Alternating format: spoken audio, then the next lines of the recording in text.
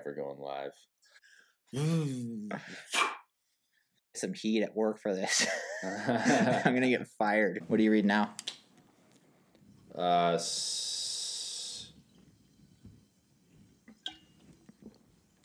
You're not even reading a book, you liar. So, okay. Okay, hold on. I gotta make this paper airplane real quick. Hey, everybody. What are you wearing? Thanks, everybody, for the support. It means a lot to us. I didn't expect to get this much positive feedback. I thought it was going to be... I didn't think there was going to be, like, haters, per se, but there's some people that reached out that I didn't expect to, so that's awesome. Thanks, you guys. They're just being nice. Yeah, I know. They don't really like us. We're soft skin. You got some real issues if you want to listen to two idiots like us. Have you seen the Spectrum series? I haven't, no. It's all behind-the-scenes stuff where a lot of famous racers are talking about some of their hardships or some of the challenges they've faced, not just as athletes but as personal stuff. Like, yeah. So I know when I personally watch that stuff, it's like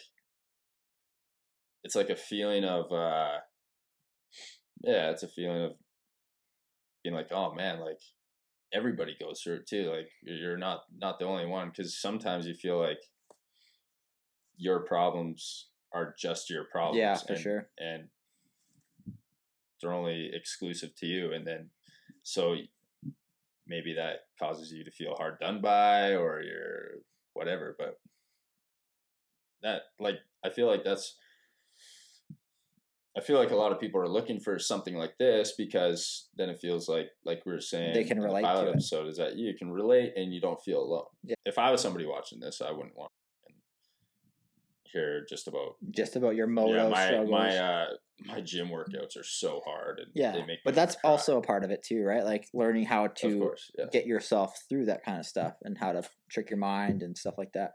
Yeah. Week I've been hella bent on doing this podcast, not because I think we're super good at it, because we're clearly not, but because it's a challenge and it's a struggle. Like, I find I always struggle to articulate my thoughts and kind of explain them, right?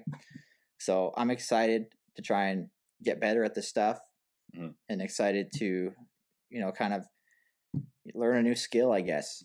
So I'm excited on that, and it is a struggle. So I guess that leads us to our first topic today, or our only topic, I guess, the struggle.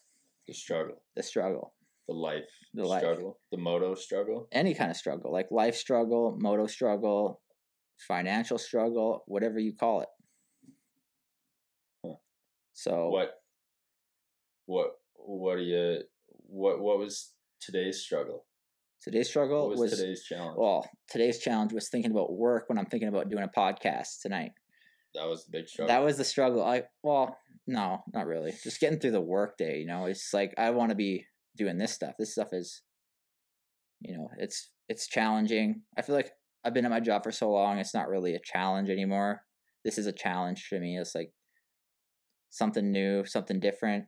Something feels like there's a purpose. There's a purpose, yeah. Something to look forward to, getting better. For the people that don't know you, you're a journeyman Red Seal welder. Work at steel fabrication shop. We do structural warehouses, stuff like that. I'm also a third-year apprentice metal fabricator. So not just welding, I'm assembling and measuring and all that kind of stuff. So, but you're kind of at the point where you have worked through a lot of your schooling, a lot of your tests, a lot of your hours, and probably at the time it was really exciting, and it was something new, a challenge, something you're working through, and you're kind of at the end, and you feel like there's nothing more to continue or gain from it. It's not like something that's you're constantly kind of chewing at and trying to progress with. I mean, a little bit. Like next week, I'm lead hand also, and the foreman's away next week, so I got to run the shop. So that's a bit of a challenge, but that only happens like 1 or 2 weeks out of the year. Yeah. So, but yeah, otherwise, like in my daily job, it's like I started working there when I was really young, and I did my whole apprenticeship program through high school. And yeah, I was really excited. There was a point where I thought that I just wanted to be a welder my whole life, like even a couple of years ago. But as I've got to a point where, it's kind of like you don't see the next step. Yeah. It's kind of tough.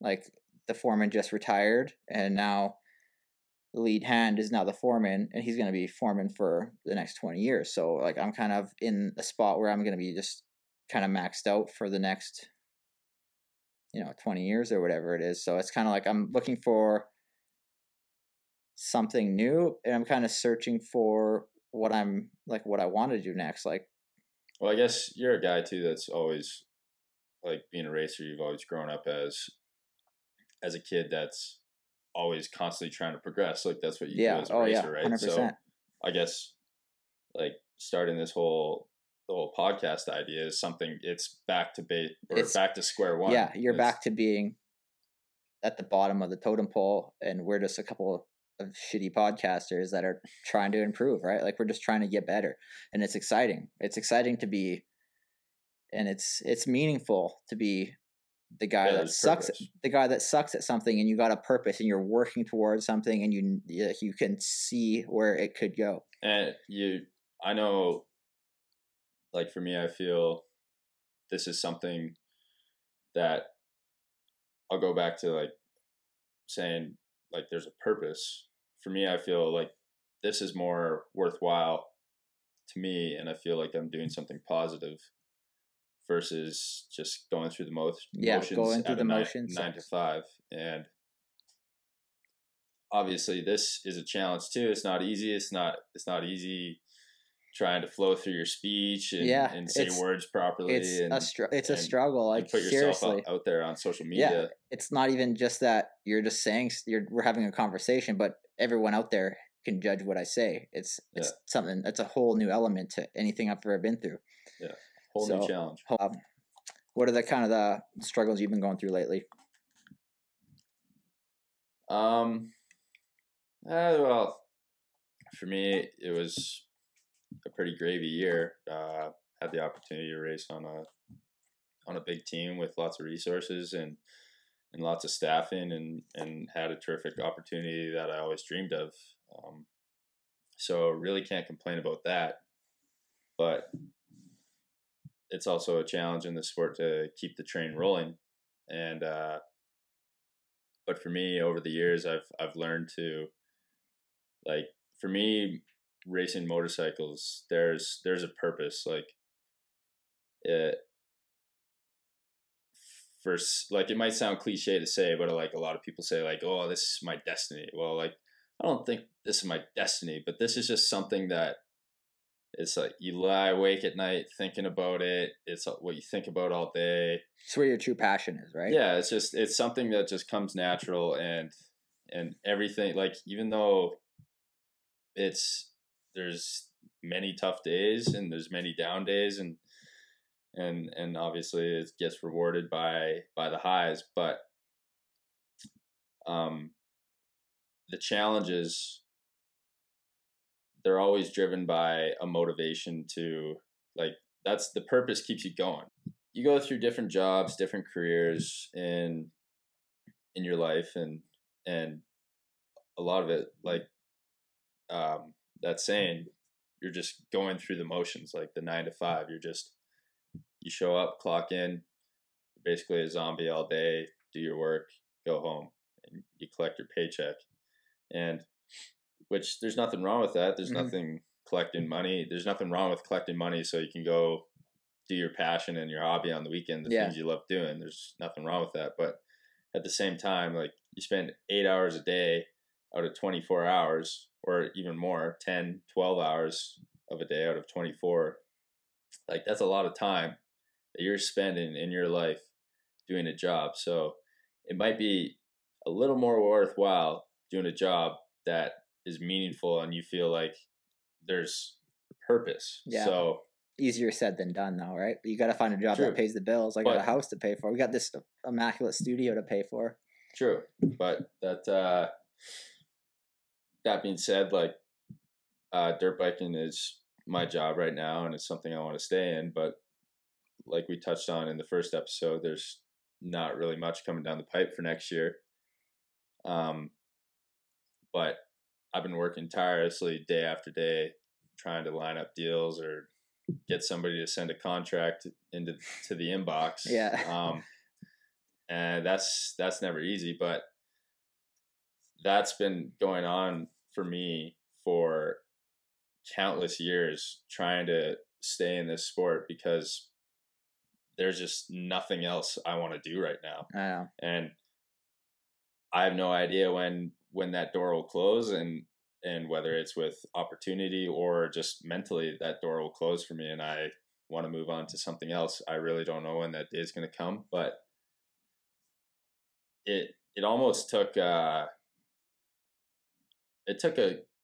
good chunk of time to get to that point where you're so resilient to put up with all the bullshit to continue doing something you love that is almost trying to tell you like, yeah, this ain't worth it, man. Like, Yeah. you can go send a resume somewhere else and you'll get paid much more.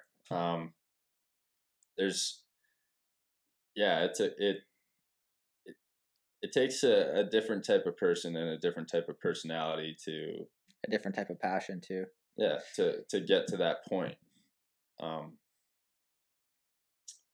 Yeah, I feel like it's hard to leave the sport knowing you still have more left on the table. It's the last thing I want to do is give up and think in 10 years, oh shit, well, could have done this, could have done that, shoulda, woulda, coulda. That's the last thing I want to do. So I know myself, and I know that's exactly where my mind will go. Mm. And you've kind of had a bit of a whirlwind upbringing through racing, where you had a pretty successful amateur career. Definitely one of the top guys in the West and even Canada, and had some success down in the States too. Yeah. But yeah, I was pretty decent as an amateur. I think, I don't know, I wasn't that good though. Like, you were good. I was good. I was good for the West. I was a top guy in the West, and I feel like my second year intermediate, I could have gone to Walton and done really well. I think the best I ever did at Walton was like a third, which is still good, I guess. But especially in that time as well, when like there was a lot of elite racers. The guys that beat me now was Cole Thompson and Richard Gray. So those are really elite amateur riders. You grew up with the likes of Dean, Ryan Miller, Todd Sewell, who was a notable amateur back in the day as well. It was a tough crowd, but then you kind of got to the point where you turned pro. It was tough. It was rocky, right? Yeah, it was. Yeah, it was tough. I got injured a lot as soon as, like, I had some good results as an intermediate racing the pros. Like, I got 12s, 13s, like pretty decent results for an intermediate rider. Yeah, I had a lot of setbacks and injuries, and then I got a job, and then, but I feel like a lot of people come up to me and ask me, what do you think you could do if you didn't have to work all the time? Mm-hmm. But I feel like working has definitely taught me a lesson. Like, I don't know if I would have made it as far as I did without having that job, right? It gives you, it's a different perspective. You live in like a real world situation where you're going to work every day and you're paying your bills and you're going racing on the weekends, and it just gives you some perspective, I think. It changed. Do you think it changed your? Yeah. I don't know. Like, you see a lot of guys that have it come easy, and you don't see them for that long. And I mean, they're in and out. I don't want to blow anybody out. I'm not talking about anyone specifically, but there's a lot of guys, like, since we turned pro in 2010 or 11, whatever it was, there's been a lot of guys that have been really good that have come in and you don't see them anymore. Yeah. Like, they do a couple years pro and then they're like, nah, this isn't for me. So, but you were almost at that point too. I was. You know what changed it for me? What? The year I got in 2015, I got a really bad concussion. I tried to keep riding, my mind wasn't in it. Mm-hmm. I couldn't ride. I couldn't even go ride for fun because I would just I'd get frustrated because I was suffering. Like, I don't want to go too much into concussions because I feel like that's a whole different podcast we could do. But yeah, so I thought I was done racing. We bought the house. I thought I was done. I thought I was going to be a welder for the rest of my life. Mm-hmm. And then I was mechanicing for Todd Sewell, and we did the West Nationals under your rig. And I remember the day, it was Kamloops 2016, hot as Oh yeah, it was so hot. Yeah, it was. And I remember after the races, you guys were sitting around like dying. And I'm like, dude, this is the thing I miss the most, is like that feeling of satisfaction after you just like conquered the hardest day ever. Mhm. And like making your way through that struggle. That's what really keeps me going. Like I feel like that is my prime motivation. Just like that feeling, you can never beat that feeling. Yeah. So how do you think you like got to that point? Because obviously, well, in a flight, like we're as humans, we're animals, and we have the fight or flight instinct, and we don't really like to do things that are hard. Our bodies and our don't minds want to say do that like you shouldn't do this. So, well, I like, think obviously you almost have to like get to a point where that you almost coach yourself to do that, or somebody teaches you a lesson, or I guess it goes back to when I was really young. My dad was really hard on me, which is, I'm not calling him out or anything. It's good. It was good for me. Like he was hard. And if I remember there was one day at the track, I thought I was riding good, but it was like, I was just kind of riding around, and he didn't think I was giving it my all. And he pulled me off the track and he put the bike in the back of the truck, and we went home. Didn't talk to me for a couple of days. And, a couple of days. Yeah, a couple of days. But that it kind of really made it sink in for me. Like, if I'm not doing something, like if I have more potential than I'm living up to, that really, like, I could be doing so much more. That's what he taught me. Mm-hmm. And even one day he told me he wasn't coming to my hockey game, and he went anyway, and he thought I half-assed it. He was pissed. So he was, he's basically sunk that into me from an early age that if I'm gonna go do something, I've got to do it properly. I got to go give it my all. Yeah. Or else it's like not worth doing, because you have so much potential. He saw the potential in me, and he's like, you just got to work at it. You can work at it. Yeah. And so I think that sunk into me from an early age. Also, I started training with Drew Robertson at Evolve Nutrition pretty young. I was probably 14. And he would do stuff like, me and Jolene Van Voot one day, we did a squat challenge, bodyweight squats till failure. It's the first one to give up loses. Mm-hmm. We probably did 1,000 squats at one time. Yeah. And I knew I was not giving up. Like, that's the kind of stuff, it just cements in your brain, and it always comes back. Like, you don't, even if you're not conscious of it, it always comes back. Mm-hmm. And it's just, like, there's no worse feeling than knowing you quit when you still had more left. Yeah. That's kind of my mindset on the whole thing. Yeah. Or it's like, if you do quit, you know you had more left, but it doesn't kind of move you in some way on an emotional level where, like, if it doesn't bother you, then you're probably not doing the right thing. Reasons. You're not doing the right thing, or you're not doing it for the right reasons. Or so you've lost your inspiration or passion or whatever it might be, right? I thank him for that stuff. Like, that stuff made me who I am. I wouldn't be the same person if he gravy trained me the whole way. Yeah. You know what I mean? Yeah. Oh, for sure. I've had a similar, well, I've had a similar situation with my old man. Oh, I think anybody does in any sports. Like, well, your parent just wants the best for you, right? They see potential in you, or they see what you could be capable of, and they're just maybe just trying to cement a kind of mindset in your mind, like what you can do. Like, if you really put your mind to it, like, that's one thing I've learned from working in the shop. There's always a way to do something if you really want it bad enough. Like, a crane's broken, we got to get the cranes running, or the trailers aren't getting loaded. Well, guess what? You got to find a way to fix it. Mm-hmm. That's just the way it is. Yeah.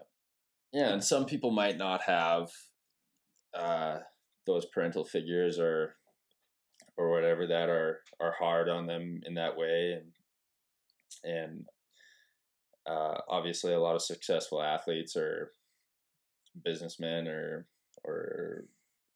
public icons, motivational speakers, they probably had a mentor that that taught them to be resilient. Yeah. It's like that David Goggins book I was talking about. He didn't have the parental figures. Like his mom was, he said she was basically checked out. And it took him. He taught himself. He taught himself. He does this thing called the accountability mirror. And he posts stick-it notes and writes all of his goals and what he's got to do that day on the mirror. And he sticks it on there so it reminds him every time he looks in the mirror, every time he gets out of the shower or whatever, takes a piss, it's there. And it's reminding him every time. Mm-hmm. I do that too. I can see you got whiteboards all over your house, but I got whiteboards all over my place too. And I write everything down. If I have a goal in mind, like to really set the goal in stone, I have to write it down. Yeah. Oh, definitely. And then I write down the first step to achieving that goal. Like, what is the step I'm going to make that day to achieving that goal? And it doesn't really matter what it is, as long as it's the first step, and as long as you take it. It's like they say a lot of successful people, the first thing they do in the morning is make their bed because they've achieved one task. And once you achieve one task, you start banging off the rest. Have you read Jordan Peterson's 12 Rules for Life? No. It's the one. It's a good one too. You should. It's like his first rule: make your bed every day. Clean your room up. It's just like it just sets the tone. Something out of the way. It just sets the tone. It's like, okay, I'm an organized guy. I know what I'm doing. I know what I want to do. Let's do it. Mm-hmm. You bang out the first step of the day. You start rolling the ball into the next. Yeah, for sure. So, what are some experiences you've had over your years that have kind of made you learn how to deal with like struggle and the suffering or whatever it might be? Well, like you touched on your dad, and I think, or like you touched on how your dad was a pivotal role for you to progress as a young man and athlete, and that was the same for me, but almost in a different way, where my dad and I almost have very similar personalities to the point where we just butted heads so much growing up that there's a lot of resentment there, and that made things tough. So and my dad was never hard on me with racing. Unfortunately, he was actually never around too much because he was working and trying to put food on the table, which is just the way it is, and something even now and years down the road I'll be forever grateful for, but maybe something I took for granted as a child, which I think a lot of people do. But I had two people that were almost honed me in that sense, where yes, one was my dad, and he honed me in the sense of work ethic, and just like if there was something to be done, you do it. And with us butting heads, I never really wanted to do the work he wanted to do. That's every child though. Yeah. Like I was the same, but my dad's like, you don't cut the grass. We're not going to the track tonight. Like I learned from him work ethic, and it's brought me to the point where I am at now. Like I don't think I'd still be racing and actually doing it as a job if it wasn't for the lessons he taught me as a young man. And that was just applying myself, learning how to build relationships with people, and respecting those relationships with people because they're going to help you along the way. Yeah. And like, and it's same goes to say, like, I scratch your back, you scratch mine. But as far as suffering goes,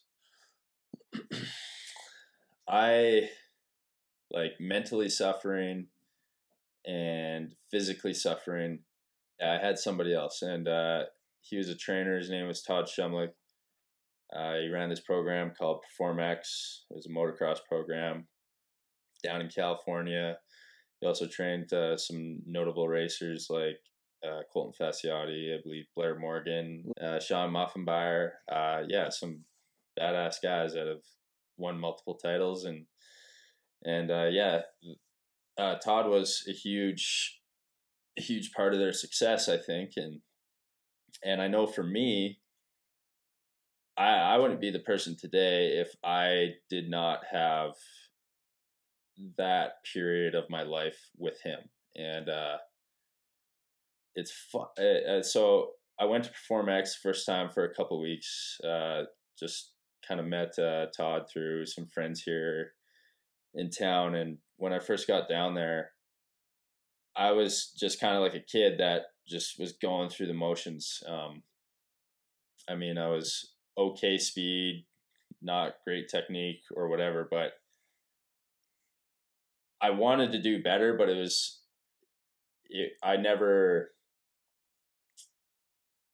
I just didn't see the tools that I needed to get the job done. But I also wasn't looking for the tools. I was just like, hey, I'm going to ride and I'm probably going to get better. Yeah, I'm just going to keep riding. Just a punk kid that, just like to post on Facebook. Just everybody else, just trying to have fun, hang out with friends, chase girls, and play hockey and ride dirt bikes. A lot of the time, you don't really understand what it takes at the time to get to that next level. Yeah. So I went down to PerformX, and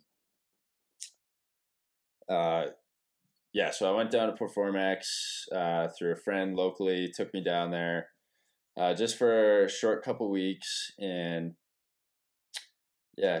really didn't know what I was getting into, and just thought it was going to be a fun couple weeks down in California. And when I got down there, it was intense right away. Like, met Todd Shumlick, PerformX, and you kind of tell, like, typical whatever trainer guy is just going to be hard on you, saying it's going to be a hard couple weeks and we're going to whip you into shape kind of thing. And, didn't really take it seriously.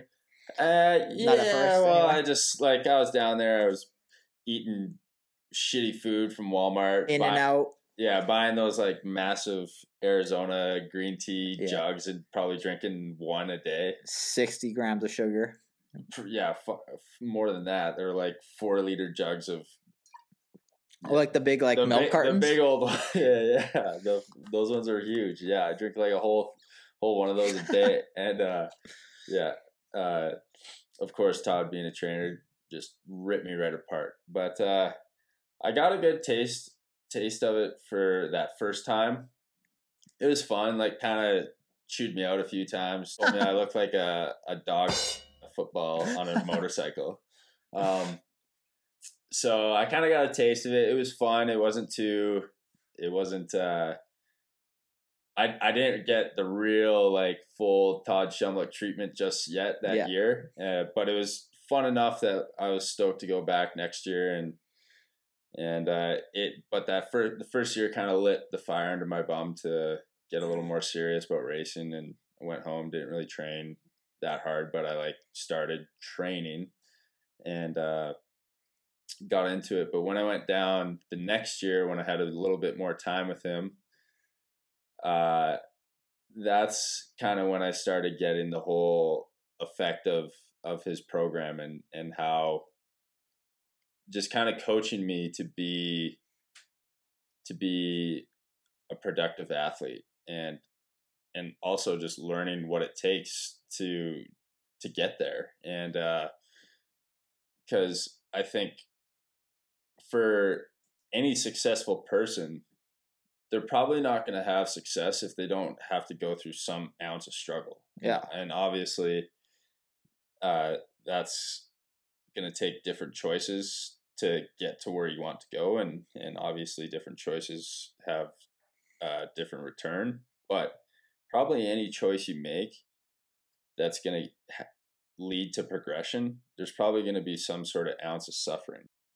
I think for like, yeah, whether it's an athlete, a person trying to start a business, a person trying to work through a relationship, or anything, financial struggle, anything, right? struggle, like, or trying to get to more financial freedom, trying to work through school, there's going to be some sort of ounce of struggle to get to the end goal. Yeah, and or otherwise it's not really worth pursuing. Like anything that's meaningful has a suffering aspect to it, right?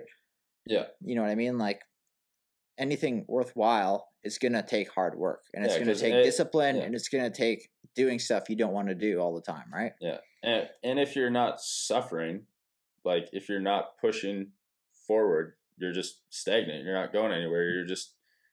You didn't get up off the couch. Yeah. You're still on the couch. And yeah, so like when I got to Perform X, that's kind of what some of my first lessons were. And it helped being surrounded by a lot of other athletes there who were all highly competitive, and that's kind of where I got my first taste of like, okay, if you really want to do this, like this is what it's like, because this is what everybody else is doing. Yeah, it's more than just riding a dirt bike, right? Yeah. So, and this is like, for the people that do know Todd, they'll know what I'm talking about, and the people that don't, they're gonna think this guy's a wingnut. But he was like I give this guy all the credit in the world for honing me to be the person I am today, like, or having a huge impact for who I am today. But this guy was like a master manipulator, like just he knew how to get under your skin and Play just little mind games. Yeah, turn the gears, and I don't know if it was like the method to his ways, or if he was just a little nutty,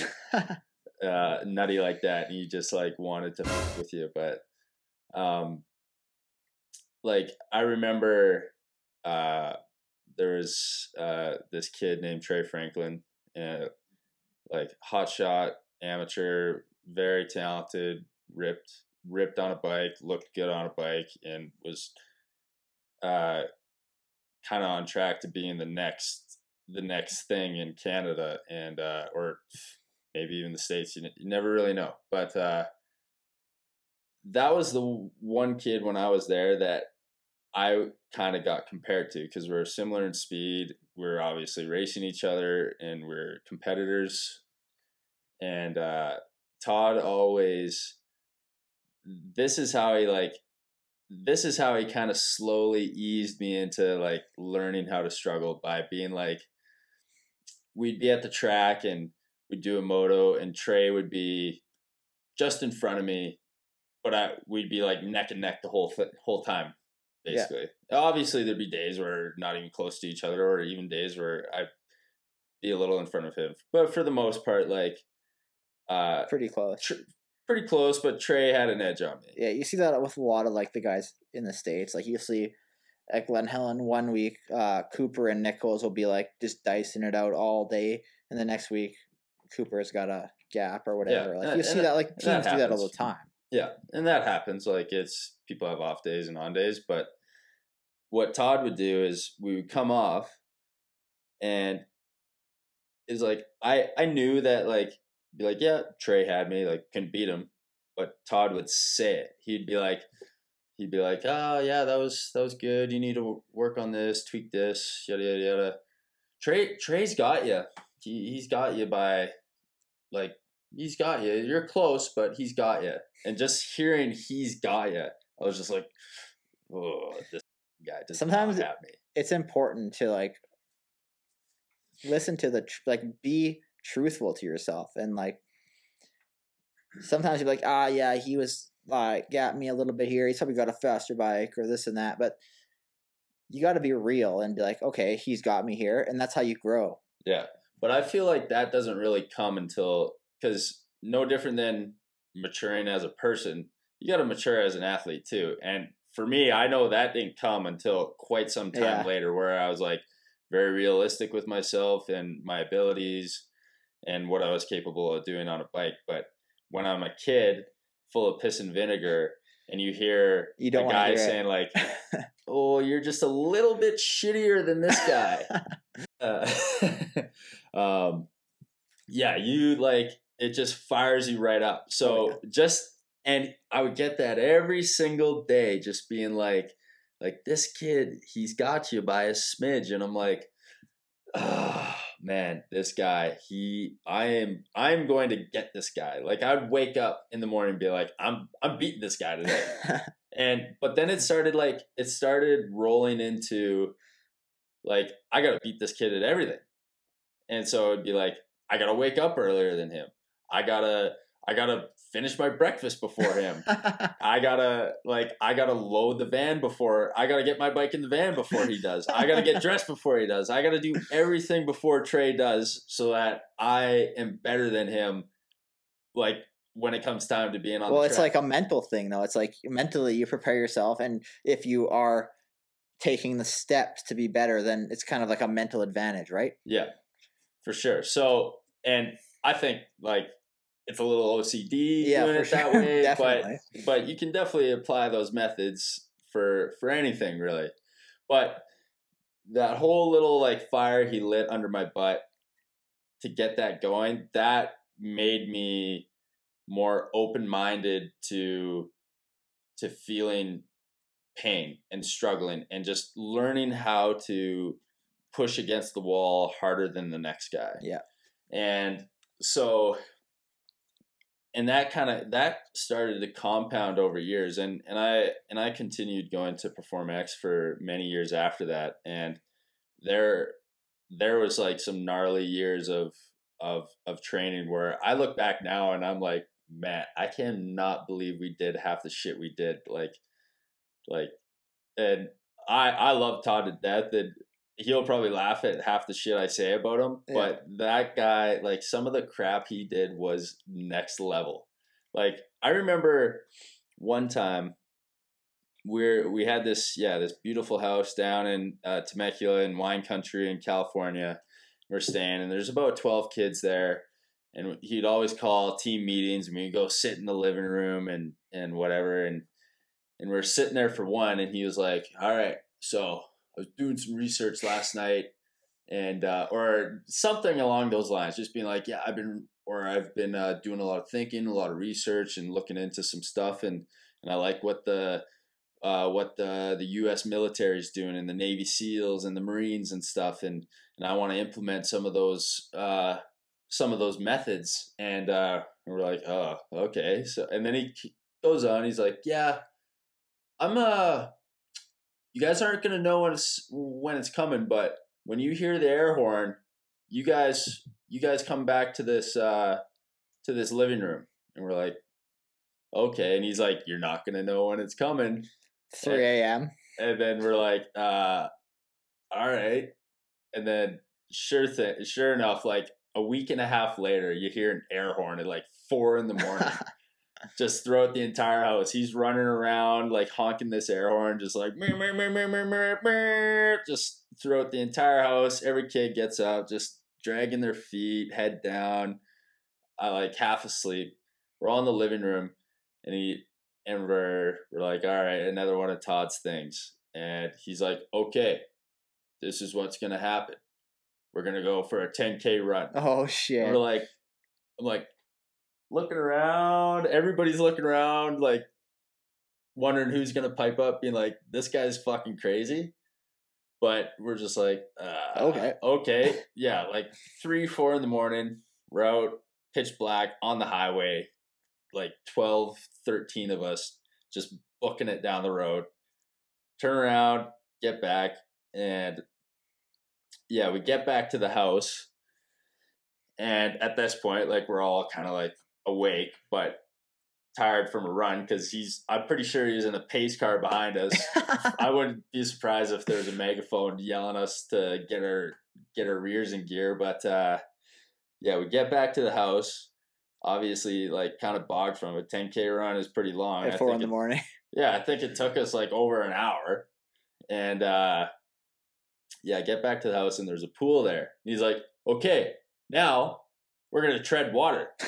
We're like, nobody's saying anything, but you can tell, like, deep down, everybody's like, oh my God, we have to ride tomorrow.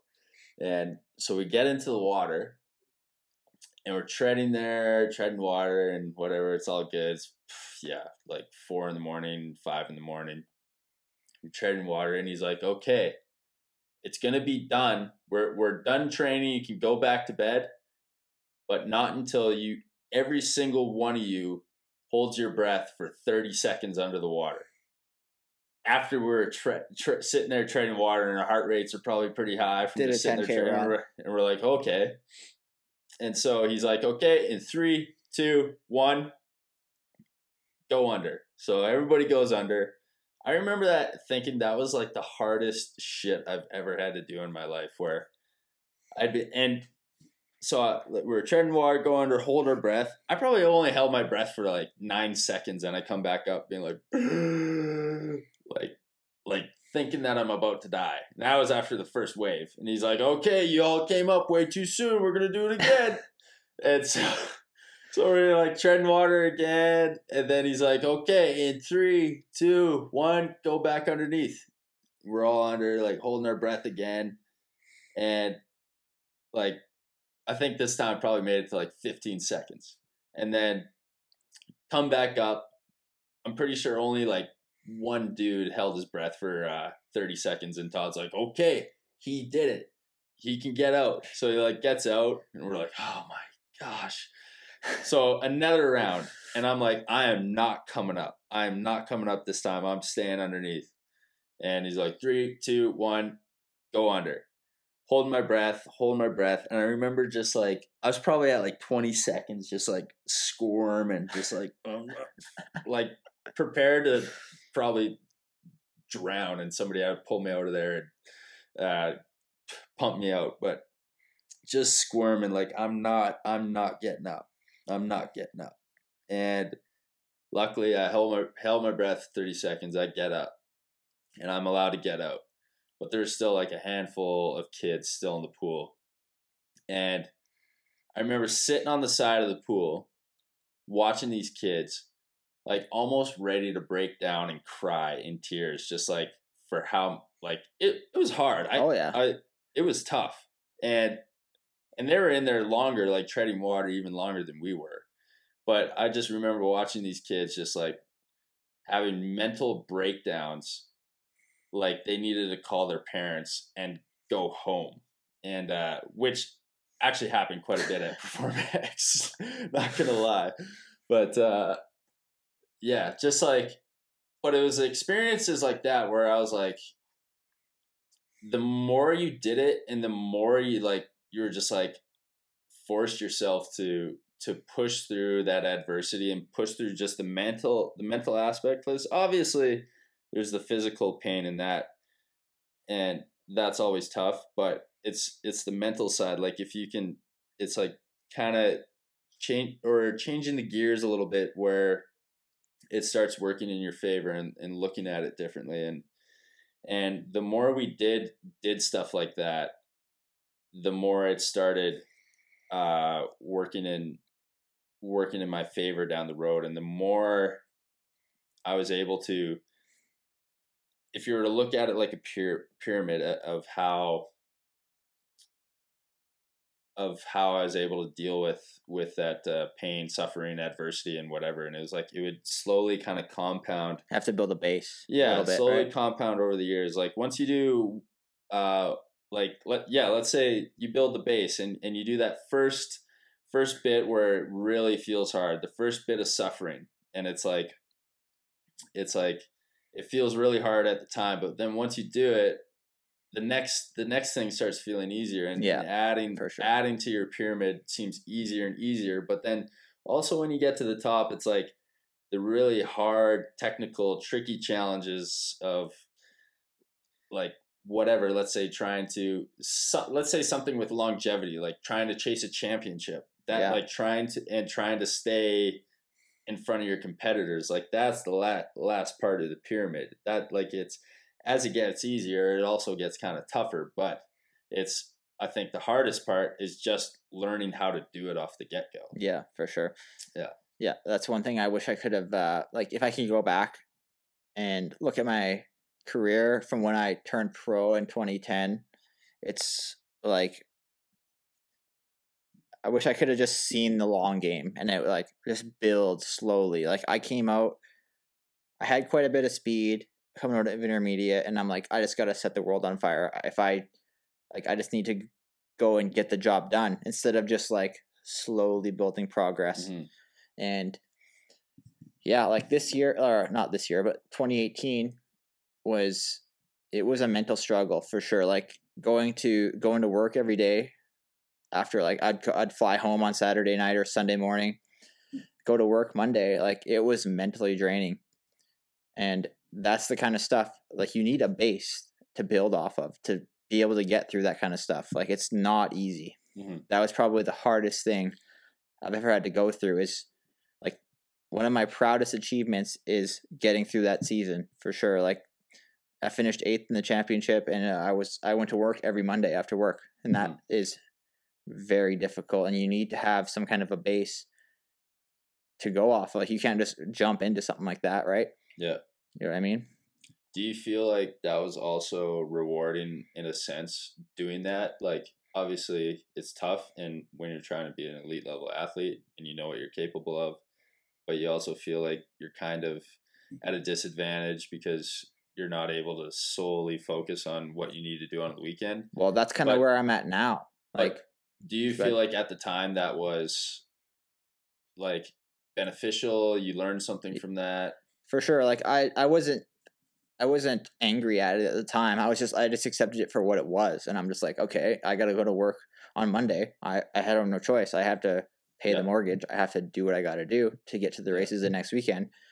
And I just kind of dealt with it, and I knew going in, like there was a point, like a week or two before the national started in Calgary, I was ready to quit. I can't do it. Like we're so busy at work. I'm getting asked to stay. We're working 6 days a week, 11 hours a day. Like I don't know if I can do this. And then like the week before, I got super sick because I was just overdoing it. And then I think an important point is sometimes your greatest achievements come after like the point where you want to quit. Mm-hmm. Like the bigger the hole you dig yourself, the higher the mountain you have to stand on. So I was like at the point a couple weeks before the first round in 2018, and I was like, man, I don't know if I can do this. I don't know if I can cut it. I'm not cut out to do this. I got sick. I was just overdone. And then I came out and I got 5th at Calgary, and I'm like, I can do this. Mm-hmm. I can do it. And it was that much more rewarding. Like that feeling is something you can never replace. Yeah. It's just the greatest feeling ever. And then I had the confidence to go through the whole season, and I did it. And like, that is that's honestly, it's like winning a championship for me. Like going to work every day and still getting 8th in the championship. I don't know. That is like winning it. That's what I imagine it would feel like to win a championship. Yeah. Well, and it's good to build off those small victories. It's almost like when you remember as an amateur or even as a pro now, when you come out of the gate, crash in the first turn, and you're upset, bummed out, this race is a scratch, it's out the window, you come back and it's an unreal ride. You have the best ride of your life sometimes. Yeah. It's like you just let the walls down and instinct takes over and your subconscious knows what to do. Take 2. There's always a point, I think, in anything great you try to achieve where you're like, man, I don't know if I can do this. Mm-hmm. Like even doing a podcast, I'm like, man, I don't know if I can express my emotions. I don't know if I can do that. But I'm like, well, someone else can do it. I can do it. It's kind of the way I think about it. Like I think ears and a mouth. Yeah, like there's no limits to what you can do with anything. It's same as, going road biking or whatever. You're not going to be great at first, but you're going to build, and you have to build a base, and you have to be disciplined, and you got to keep doing it. It just takes repetition, and sometimes it just takes longer, right? But I feel like there's always, as long as you keep your mind to it and you believe you can do it, you can do it. Like you can do anything. I believe.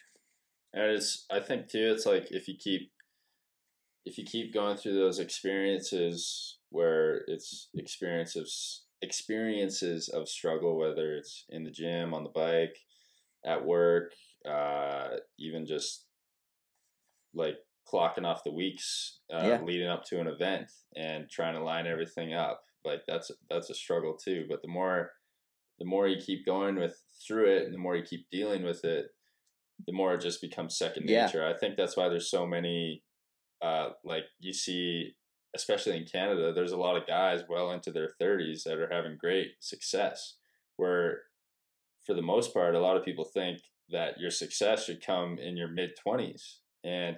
But the guys up here, they're having such great success because they have that experience. They've been around the block a few times. They know what they need to do. Yeah, they've hardened their mind. And I actually want to I'll read this quote right now.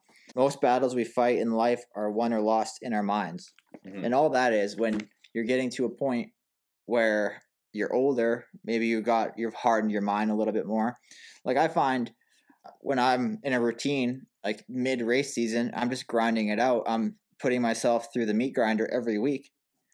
I don't really look at the couch and be like, yeah, I wish I could sit and watch TV. You're just in the flow and you want to do it because you know that feeling of satisfaction you'll get after you do it. And you know that you can't go to the races half-ass. You're not going to do that, right? Mm-hmm. You're going to go, if you're going to go to the races, that's the mindset I have. If you're going to go to the races, you're going to go prepared. Mm-hmm. And that's kind of the mindset you build up over the years of putting yourself through this stuff every year. And there's times where you want to quit, but you know that you'll never forgive yourself if you quit. Mm-hmm. You know? Yeah. I think too, with the more you stick with it, the more you kind of figure out yourself as an athlete and what works for you and what doesn't, and what caters to you in a sense of what you can implement in your lifestyle. And I know I found for myself, like, I guess Perform X did it to me in a way where I became super OCD with my training. That is like, I could not miss a workout, or I'd beat myself up, or I could not miss cardio, or I had to do certain things. Like even I learned the whole making the bed thing from Perform X, and that was even something else. It was like, if I didn't make my bed in the morning, I didn't start my day off right. And that OCD attitude kind of helped me in a way to excel in racing, but then it came to a point where it got so toxic that I wasn't enjoying riding.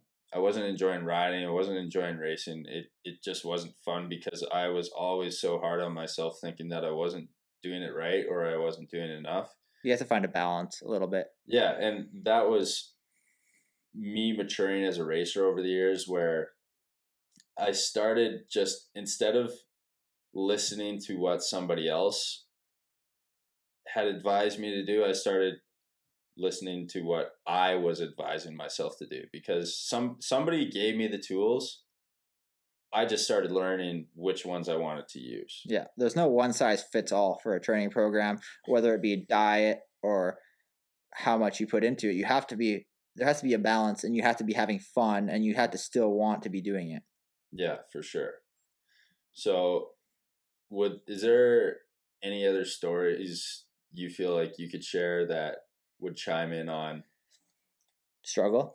Yeah, your struggle, whether it's in racing. I know you kind of like touch base on your challenges with working a full-time job and trying to make racing work, but yeah, I have some stories. Something that really like kind of hits, or like it's almost like tattooed in your heart. Yeah, it's written on your arm. Well, I think I went over that with my dad a little bit, but also another one is I spent a lot of time with the Wilsons as a kid. Like I grew up, they were basically like my second family. Like I went down, Dean Wilson.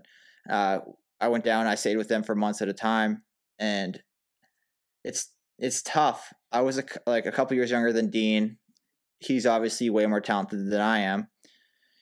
And I felt like I was always like behind the eight ball.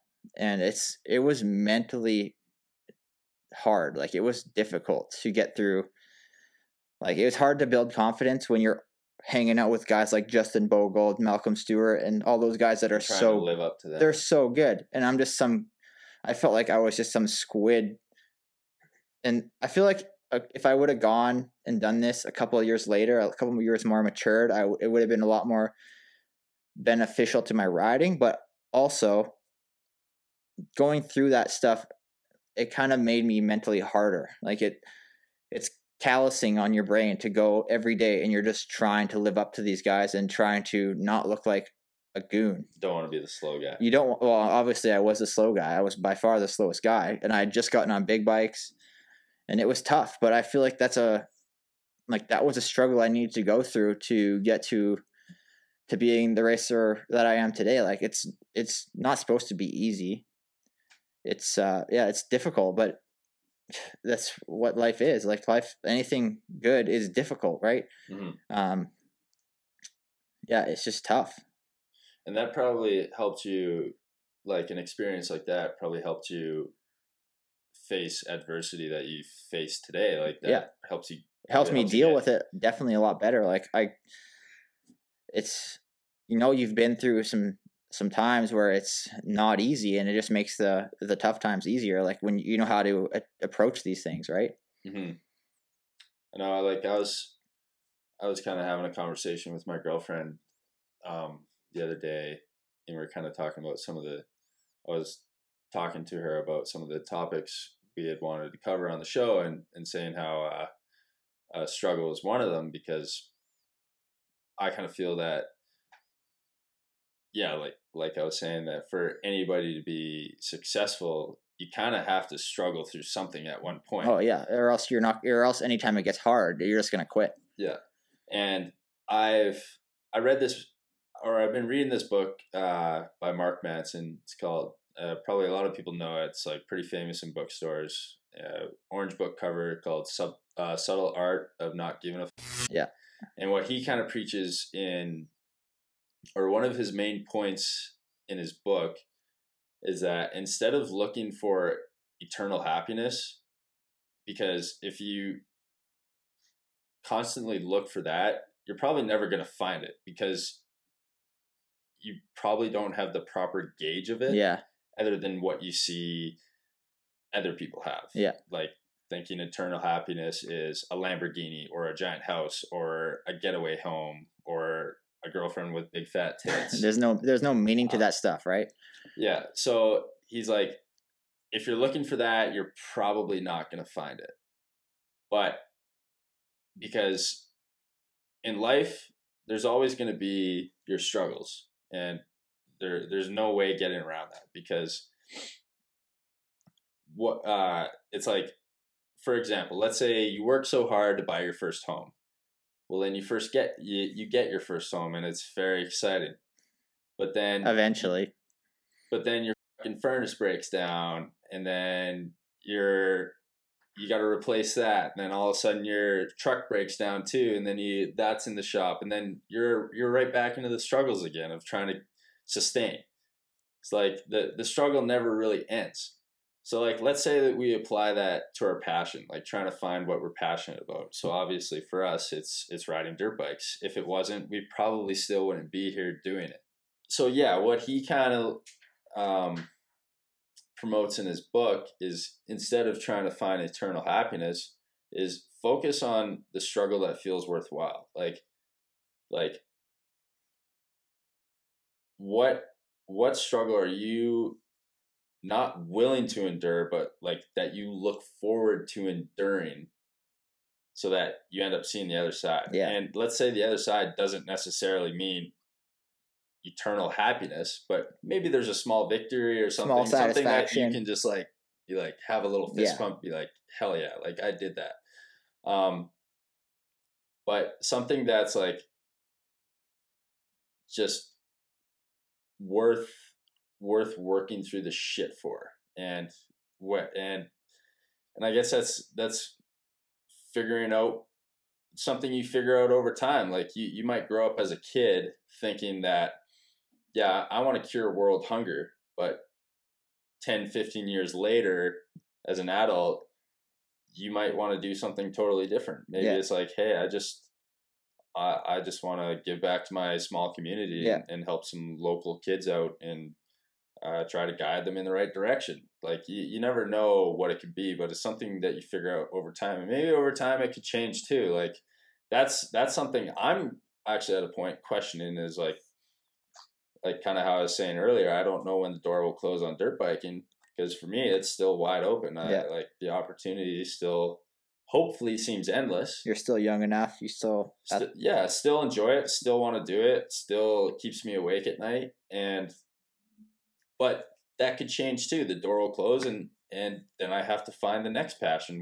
whatever that may be. Maybe it's raising a family, starting a business, curing world hunger. I really don't know. But yeah, it's in his book. It's trying to figure out what's actually worth, like what shit is worth dealing with, because you're never gonna find something where there's no shit. Yeah. You're going to be walking in shit for the rest of your life. Yeah, if you're not, then you're taking the high road and you're just taking the easy way out, right? Yeah, or you're still in your parents' basement and on the couch. Yeah. All right. Thanks, you guys, for tuning in. I feel like this one went a little smoother than the first one, at least for myself. Yeah, no, you're solid. Yeah, it's good. Thanks for... I'll let you fly. Let me fly. Mm-hmm. All right, thanks for tuning in. This is, I don't know. Enlightening experience. And it is. It's not always easy to express yourself, and I feel good getting some of the stuff off my chest a little bit. Yeah, and it's fun. So yeah, this is fun. This is a new challenge. It's fun. Yeah, keep doing it, because we're still waiting for the paycheck to come. Subscribe. Hit subscribe on the YouTube channel. Possum Hole. Sick. What's the gang sign? This one? Possum Hole. Possum Hole. Whatever it was. All right, sweet. That's it.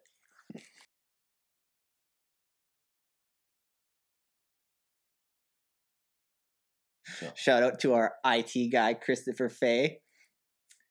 Got to figure out how we're gonna pay this guy. I don't know. Maybe what do you think? Thoughts and prayers, maybe. Couple Bud Lights, maybe a couple thoughts per episode. Not the female type, but we don't have that type of resources around here. We're actually gonna think about this young man. What does that even mean? The pronunciation. What does that even mean? I think it's like a prissy girl at a party. I'm a pescatarian now. What's that mean? Pescatarian? I don't know what that means. Pretty sure it's a person that doesn't eat farmed meats. So no I see. So you eat fish. No beef, no chicken. You can eat fish as a protein. That's it. Fish, yeah. Okay, I see what that is. You did that. I did, yeah. What was the inspiration? It didn't last very long. I had a burger. What was the inspiration? Yeah, you were eating a burger when you got here. What's the inspiration behind the pescatarian movement? I got to stay in shape, and I was looking a little thick on the video. Yeah, I know. I had to go keto this week. I was looking a little thick.